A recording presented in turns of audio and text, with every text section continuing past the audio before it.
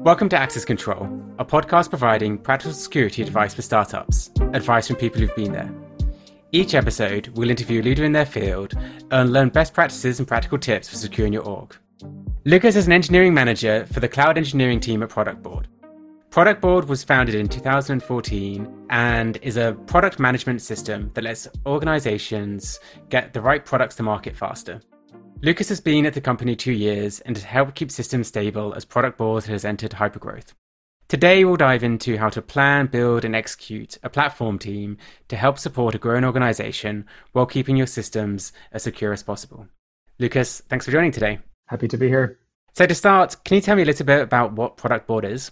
As you said, Product Board is a tool. It's a product management platform that helps get the right product to market faster by understanding what your customers need and prioritizing off of that, basically.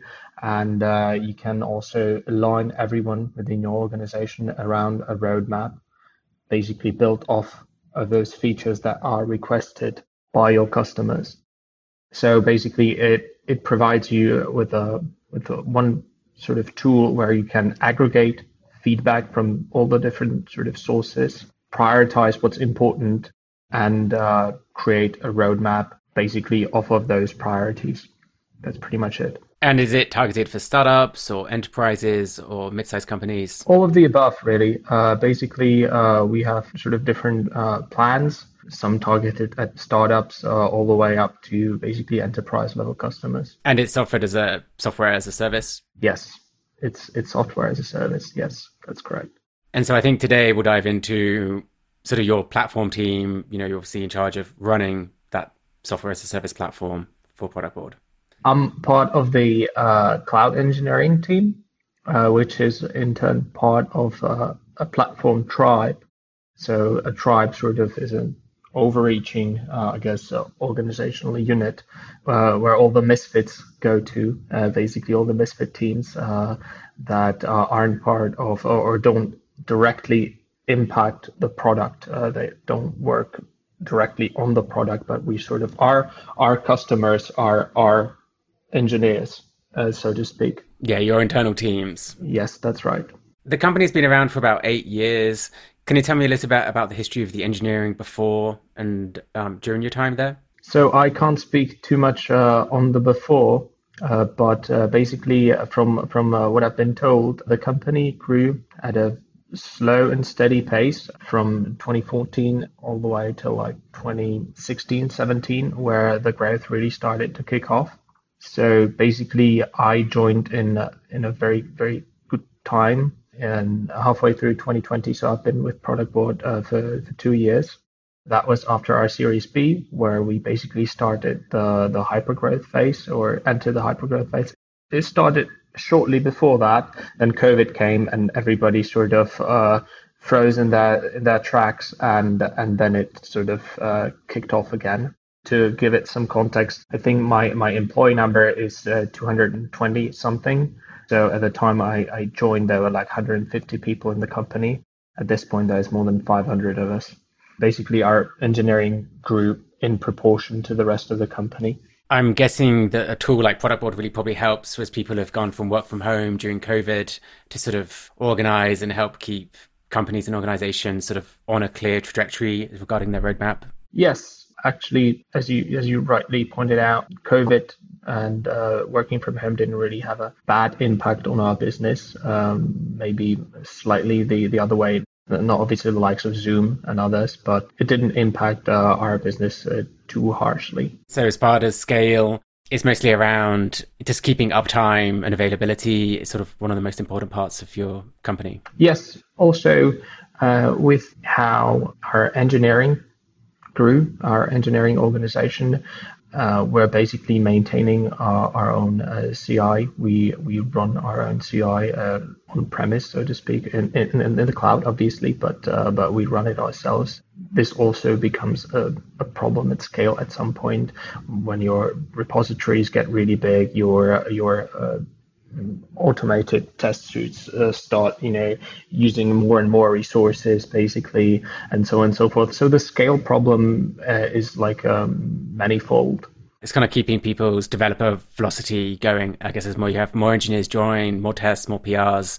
There's more tests running, so you need to keep everything churning along quickly. That's correct, yes. Also, one of the fairly recent changes to our organization was basically, I think it was around a year ago when we decided that we want to create some engineering presence in North America. Up to that point, Product Board had engineers in Europe predominantly, but we already had an office in Vancouver, mostly people from customer success and sales. And we decided that it would be a good idea to basically have some engineering presence in Vancouver as well. This obviously created a whole lot of different problems because suddenly there's a 9-hour time difference between the Czech Republic, where most of our engineers are, and the Pacific Coast. Also, you have to invest into knowledge sharing, which is something I think we'll get to later down the line. But yeah, that was one of the scale problems as well. And are you in Canada or are you in the Czech Republic? Funnily enough, I'm Czech. I was born in Prague, but I've been in Canada for the past couple of months. Okay, so you got to see a bit of both offices, I guess, in different cultures. Yes, that's correct. Yes. Back in March, I think on your engineering blog, you mentioned that the infrastructure team was responsible for migrating off a managed Kubernetes installation to EKS as sort of part of your, I guess, developer philosophy. Can you tell me a few reasons why you made this migration? Well, if you go and read the blog, there is this little section titled The Outage, which is exactly what you'd think it is. Maybe a little bit of a backstory. We originally, it was long before my time, a Product Board ran off of Heroku, a platform as a service. And at some point, it was no longer fitting our needs very well. So it was decided that we would migrate to Kubernetes. And back in the day, I think EKS was still, it was in its infancy, I guess. It only was recently released to the public. It was decided that we would go with KOPS. KOPS is a self-managed solution for running Kubernetes. It ran fairly smoothly for a long time, but along the way we sort of lost some of our colleagues who were part of the original team that set up our KOPS deployment. At some point we were left with basically your platform that you don't really want to touch because you don't really exactly know how it works. As such, we are already planning to migrate to EKS in the future because it seemed a logical choice, because all of the problems that we've had with EKS were no longer there. It was running a new version of Kubernetes. It was well stable and so on and so forth. We experienced this outage in September 2021. We had a downtime of approximately 5 hours across the whole production, and I think that was the last straw that broke the camel's back, I guess. And we decided to fast track our transition to EKS. Yeah, and sort of as a team, what's your thoughts on the building itself? You buy the solution. Like, how do you find the difference between a managed Kubernetes service and KOPS? I think Kubernetes is hard enough, so you don't have to feel, I guess, inferior when you decide not to manage it yourself. I think a lot of the complexity comes elsewhere. It comes with scaling it well. It comes with how do you deploy your resources and so on and so forth. And those are things that I think have a direct impact on your experience, on your stability, on developer experience. And they don't necessarily have anything to do with whether you manage your master, your control plane yourself or not. From our perspective, it was logical and I would dare say a correct decision to move to a managed Kubernetes platform. And there's still obviously a lot of day-to-day support that you need to do to make sure that it fits well within your organization. I think you mentioned you have your own CI/CD. Can you just touch a little bit about how you deploy a product board? Our applications are deployed using Argo CD. We're currently undergoing a migration from basically self-hosted GitLab runners to self-hosted GitHub Actions. But the principle is still the same, basically. So we're running different classes of runners which spin up according to our needs. Basically, it's all webhook based, basically. So a pull request comes, but a runner of the predefined instance or pod size is spun up, basically executes the job, returns the output. That's pretty much it. So as you sort of gone to more managed solutions, your team is available to work on like more higher level problems. Can you talk about how the platform team has really helped increase the output performance of sort of your end engineers at Product Board? The fact that we got rid of COPS, we're using Terraform to manage our cloud resources. COPS generates Terraform code for you as well to create basically cloud resources like security groups, networking, and so on and so forth. So we're up to that point, we kept it in a separate repository. So since we no longer use COPS, we're able to merge it. Sometime further down the line, we added our basically a permissions management into a single repository. So right now we have only one repository where all of our Terraform code pretty much resides, which has improved the flow, really. It's only one place you have to look, approve pull requests, do PR reviews, and so on and so forth. So that's one thing. Since our cloud team is fairly small, currently there's 4 of us, soon to be 5, and we have around 100 engineers in Product Board. So we're really big on basically developer enablement, on enabling our devs to do as much themselves as they can. Someone wants to create a new microservice, and that they would submit a ticket to us saying, hey, we need this RDS database or this Aurora database created, and we need to have this access, and so on and so forth. Basically, here's your Terraform repository. This is the module you're supposed to use. Here's an example. Do it, submit a PR. We'll have a look at it. If it all checks out, we'll just approve it, and that's it. I think that's one of the things that improved.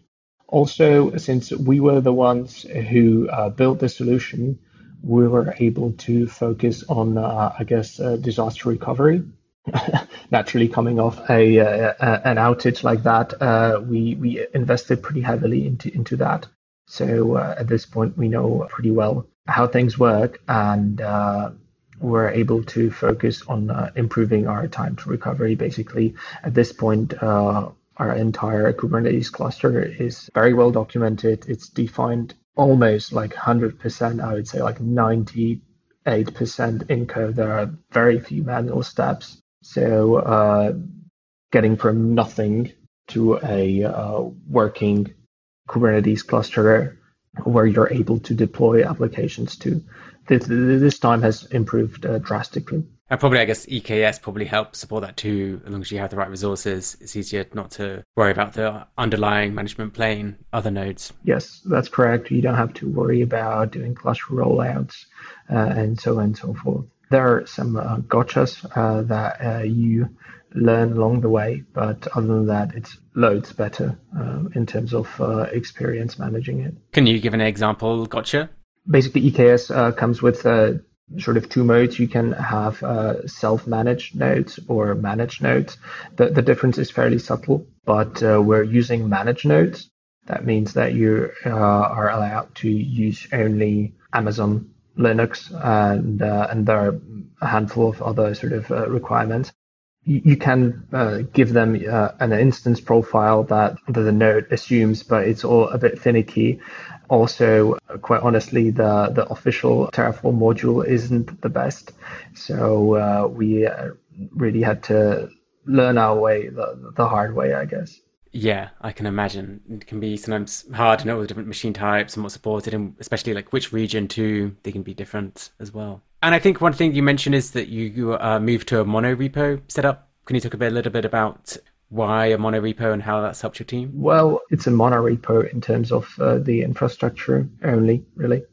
Basically, in the past, we had 3 repositories. One basically where all the KOps or COPS stuff was, one where everything else Terraform related was, and we used a tool called IAME for our IAM management. Basically, along the way, we felt it's only natural to sort of merge these into one, because our Terraform, I guess, platform is fairly robust. We're using Terragrant, we're using Atlantis, which is a tool that basically allows you to run Terraform from your GitHub pull request, I guess, window, which is fairly handy because it removes the need to create to submit multiple pull requests when your Terraform run fails, and so on and so forth. Basically, since we had this fairly robust ecosystem built on top of our Terraform repository, it felt only natural to sort of merge it all in one. Yeah, and I think as far as consolidation goes, I think another thing that you mentioned in your blog post was after the sort of main lead had left the company, that institutional knowledge had been left. In a similar way in which you've created the monorepo, how do you think about storing institutional knowledge now within the team? Really good question. So I think we sort of matured in this regard over the years, and I think it starts all the way at the planning level. Maybe to give some context, our platform tribe, we do our quarterly planning basically shifted by 1 month behind our product teams so that we're able to react to their needs better.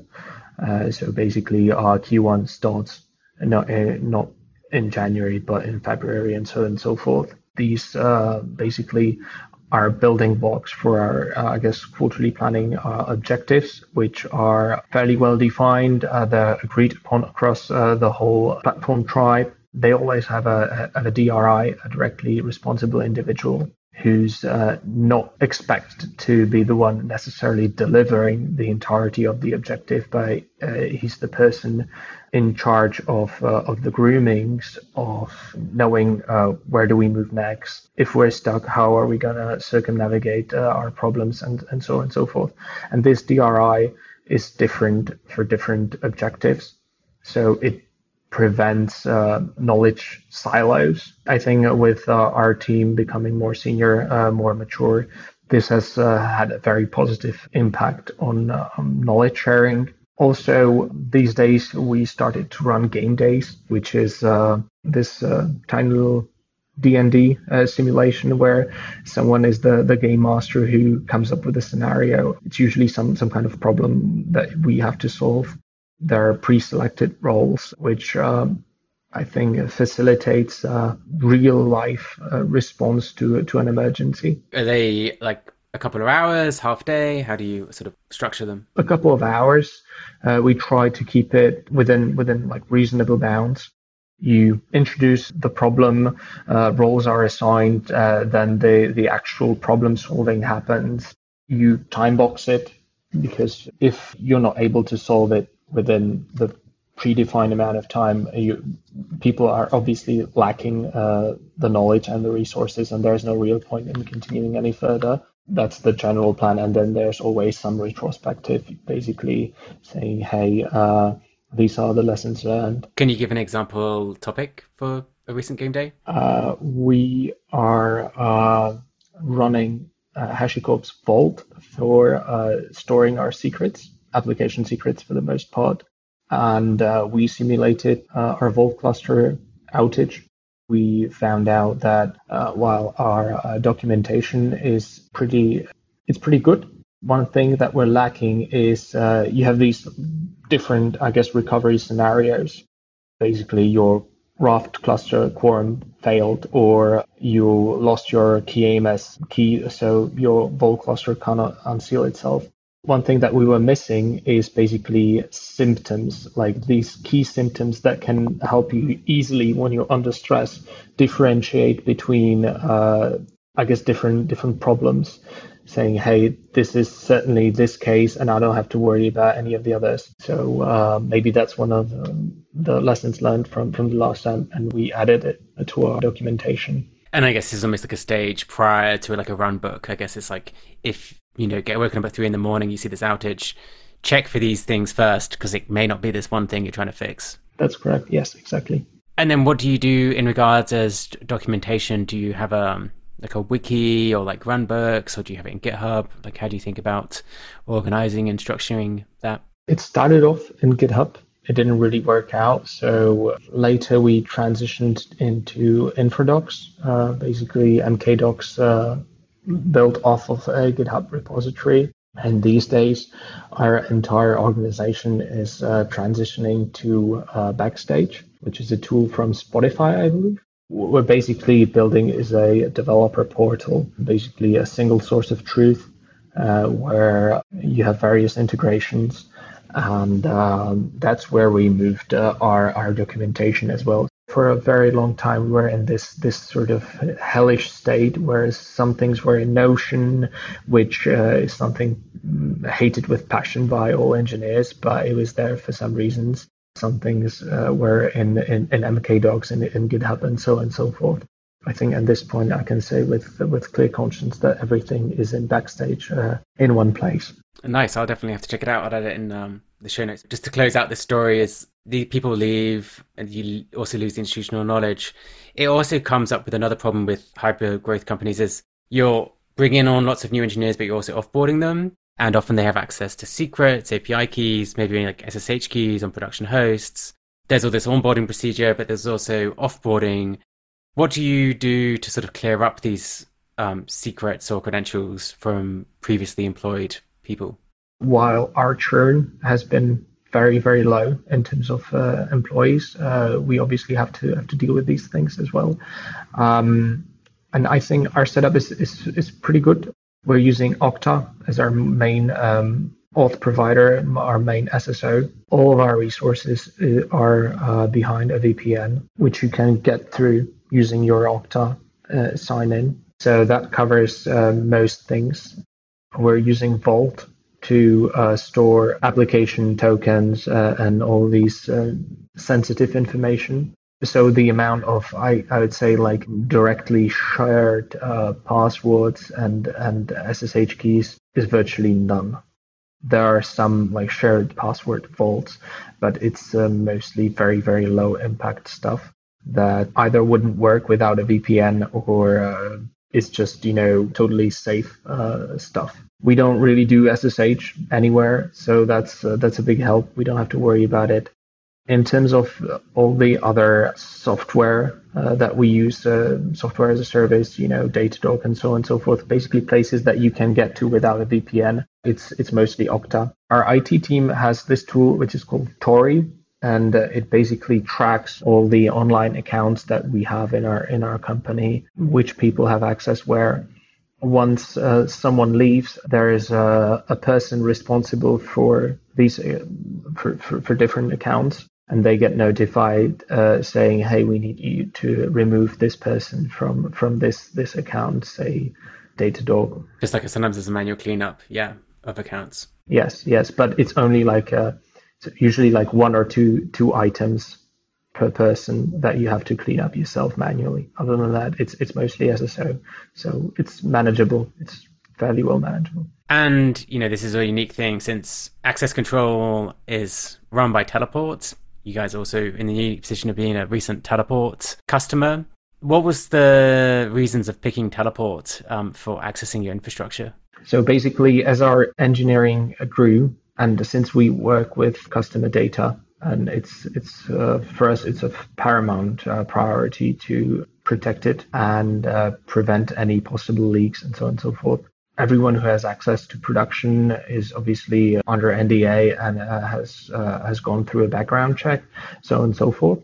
But we felt that it's necessary to add another layer to have a proper audit possibility and preferably a session recording for basically anyone who would access our production environment manually without a second pair of eyes, so to speak, because most of our changes are done through automated steps, through CI, through pull requests, which are approved naturally and so on and so forth. But there are use cases. It can either be responding to an emergency or hotfixing something, which are rare, but where in IT they do happen. For those reasons, as the number of our engineers grew, we felt it's really important to have a tool like Teleport in place to basically improve our security. And you're using this primarily for basically Kubernetes access for short-lived kubeconfigs? That's correct, for Kubernetes access and for database access as well. Once you have like Teleport can help with your mapping of users. How do you think about like the internal mapping of Kubernetes internal users? Do you define different roles and users, or I'm assuming everyone in your team is sort of almost like a system masters level user, or do you sort of splice and dice roles in a much finer level of layer? Since basically anyone who has access to production has a business justification for it, we don't have to do that fine of a differentiation between our engineers. There are people who have like read-only access, so that's one group. There are people who have very, very privileged access, usually administrators. Then there's everyone in between who has basically read-write access, and that's pretty much it in our use case. And so I think you sort of touched on this a bit. A lot of all of these sort of auditing tools are always important for certain compliance regimes, like SOC 2. I think Product Board was certified in 2020. Can you tell me about how things have changed, in the last 2 years, and sort of how your team stays in compliance? How things changed, basically we're continuously responding to the feedback from the reviewers of our SOC 2 compliance, and we're gradually implementing changes along the way. And it sort of forces you to, because imagine you're supposed to rotate your SSH keys every 3 months, and then you realize you don't really have to do SSH anymore, so you just get rid of it, and that's one less thing to worry about. In terms of how the process works, we do our internal quarterly reviews in collaboration with our other engineering teams, and especially with our security team, where we basically provide the required information in terms of capacity planning, in terms of how our infrastructure changed, and so on and so forth. We use tools like AWS Security Hub. We run on AWS. That's, I guess, worth mentioning. GuardDuty, Lacework. We scan our images before they're uploaded to ECR. And obviously the processes that we talked about earlier, like those game days, basically BCDR exercises and documentation, so on and so forth. So all of these, I guess, help us stay secure and I guess improve. Yeah, the controls. For AWS specifically, do you do anything for IAM roles to monitor people accessing the AWS management console? There are very, very few people who access the AWS console properly, but we use AWS to authenticate our users through IAM to Kubernetes. That's, I guess, that's fairly standard with EKS. And we do have monitoring. We have obviously monitoring on our root accounts, which should almost never be used unless you're dealing with billing and so on and so forth. But basically, they should never be used for operational purpose. We are currently also onboarding to use Teleport for AWS console access, AWS CLI for the most part. I think that's it. All of our roles are managed in our Terraform code. Yeah, I guess having infrastructure as code for IAM really helps, because you test it, lint it, not have to worry about someone creating one in the UI and giving a star to the wrong database, which could easily happen. Exactly. Basically, nobody in the whole organization has permissions to do this directly without a second pair of eyes. So basically, there's no way to circumnavigate the restrictions in place. And, with all of this in place, you have like good visibility, I guess, into what's possibly happening, if there's any possible security issues. If there is any security issues, what sort of things sort of keep you up at night, and how do you plan on resolving them? I don't think that there is anything serious keeping us at night. Out of those things that we're aware of, we're actively trying to resolve them. And it's probably not really a good idea to disclose them publicly. Maybe one of the security issues that we're facing right now is I guess, making the experience as smooth as possible, because I think part of the journey of adopting Teleport into your engineers' lives, because I think for infra people, it's something, just another tool, and we're fairly used to it, and it's easily digestible, I guess. It may not be like that for everyone. So one thing that we're working on is providing a layer of abstraction on top of our current tooling, on top of Teleport, on top of Vault, which is something that we call a PBCTL or PBCuddle. That would be a CLI abstraction on top of all these tools. So suppose you're a backend engineer and you want to check some database. So at this point, you have to be well aware of what environment the database runs in, whether it's production, and that means you have to use Teleport to get there, or if it's in staging, that means you have to go through Vault ephemeral access, and it's all a bit much. So I think one of the ways to improve the adoption and to make everyone's lives easier is to build some clear guidance and some abstraction on top of it. Yeah, it's really not getting in the way of developers' productivity. If they can just use the terminal for their tooling, they much prefer that to having to dive into an Okta SSO page to get to your various tools. Exactly. And then as a platform team, can you tell me how you work with the other developers and organizations? I think that was a great example of the internal tool you're building. And you sort of mentioned you built it 1 month out. What are some other initiatives that have been successful? I think working with Kubernetes resources is something that's notoriously difficult for people who don't have sufficient knowledge, I would say.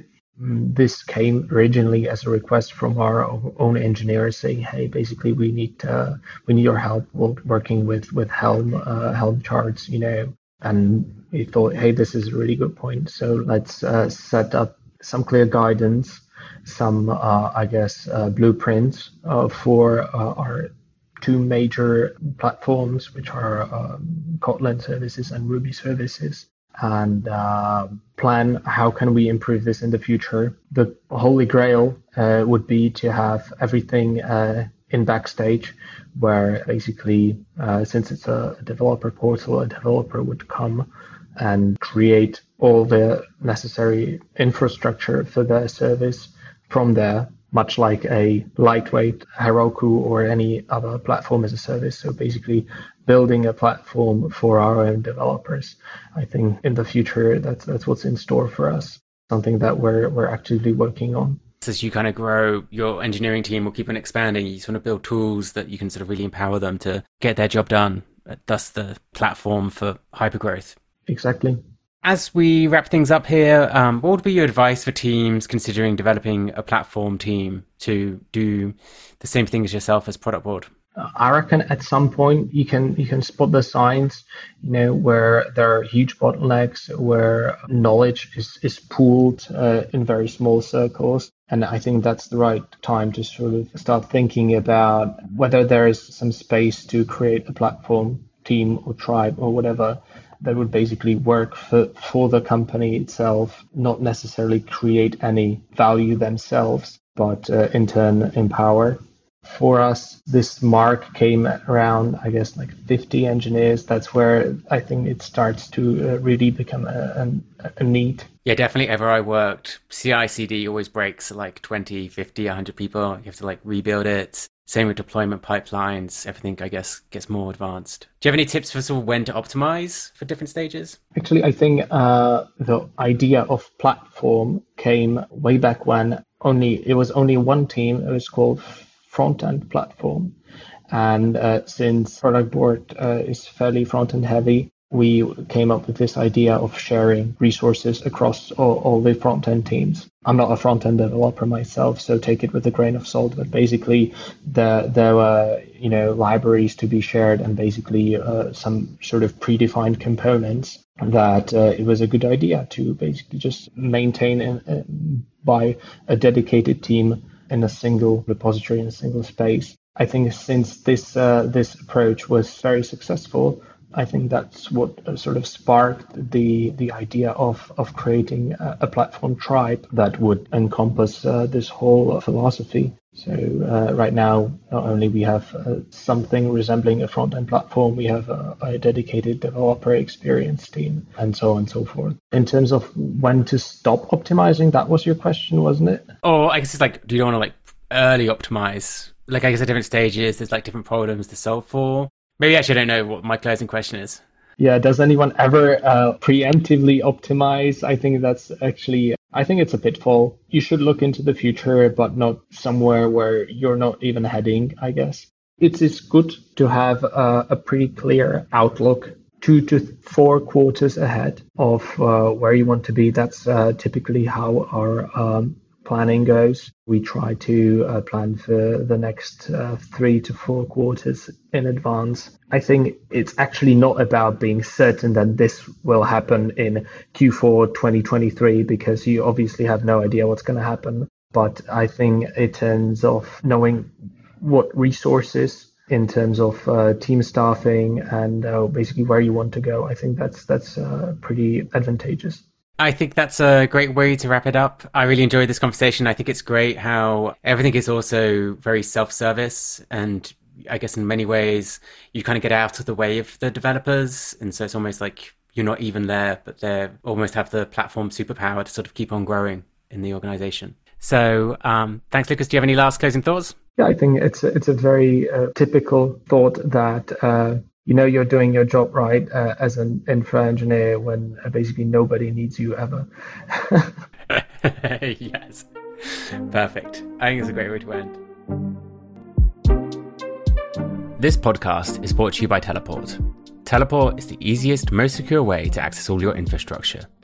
The open source Teleport Access Plane consolidates connectivity, authentication, authorization, and auditing into a single platform. By consolidating all aspects of infrastructure access, Teleport reduces attack surface area, cuts operational overhead, easily enforces compliance, and improves engineering productivity.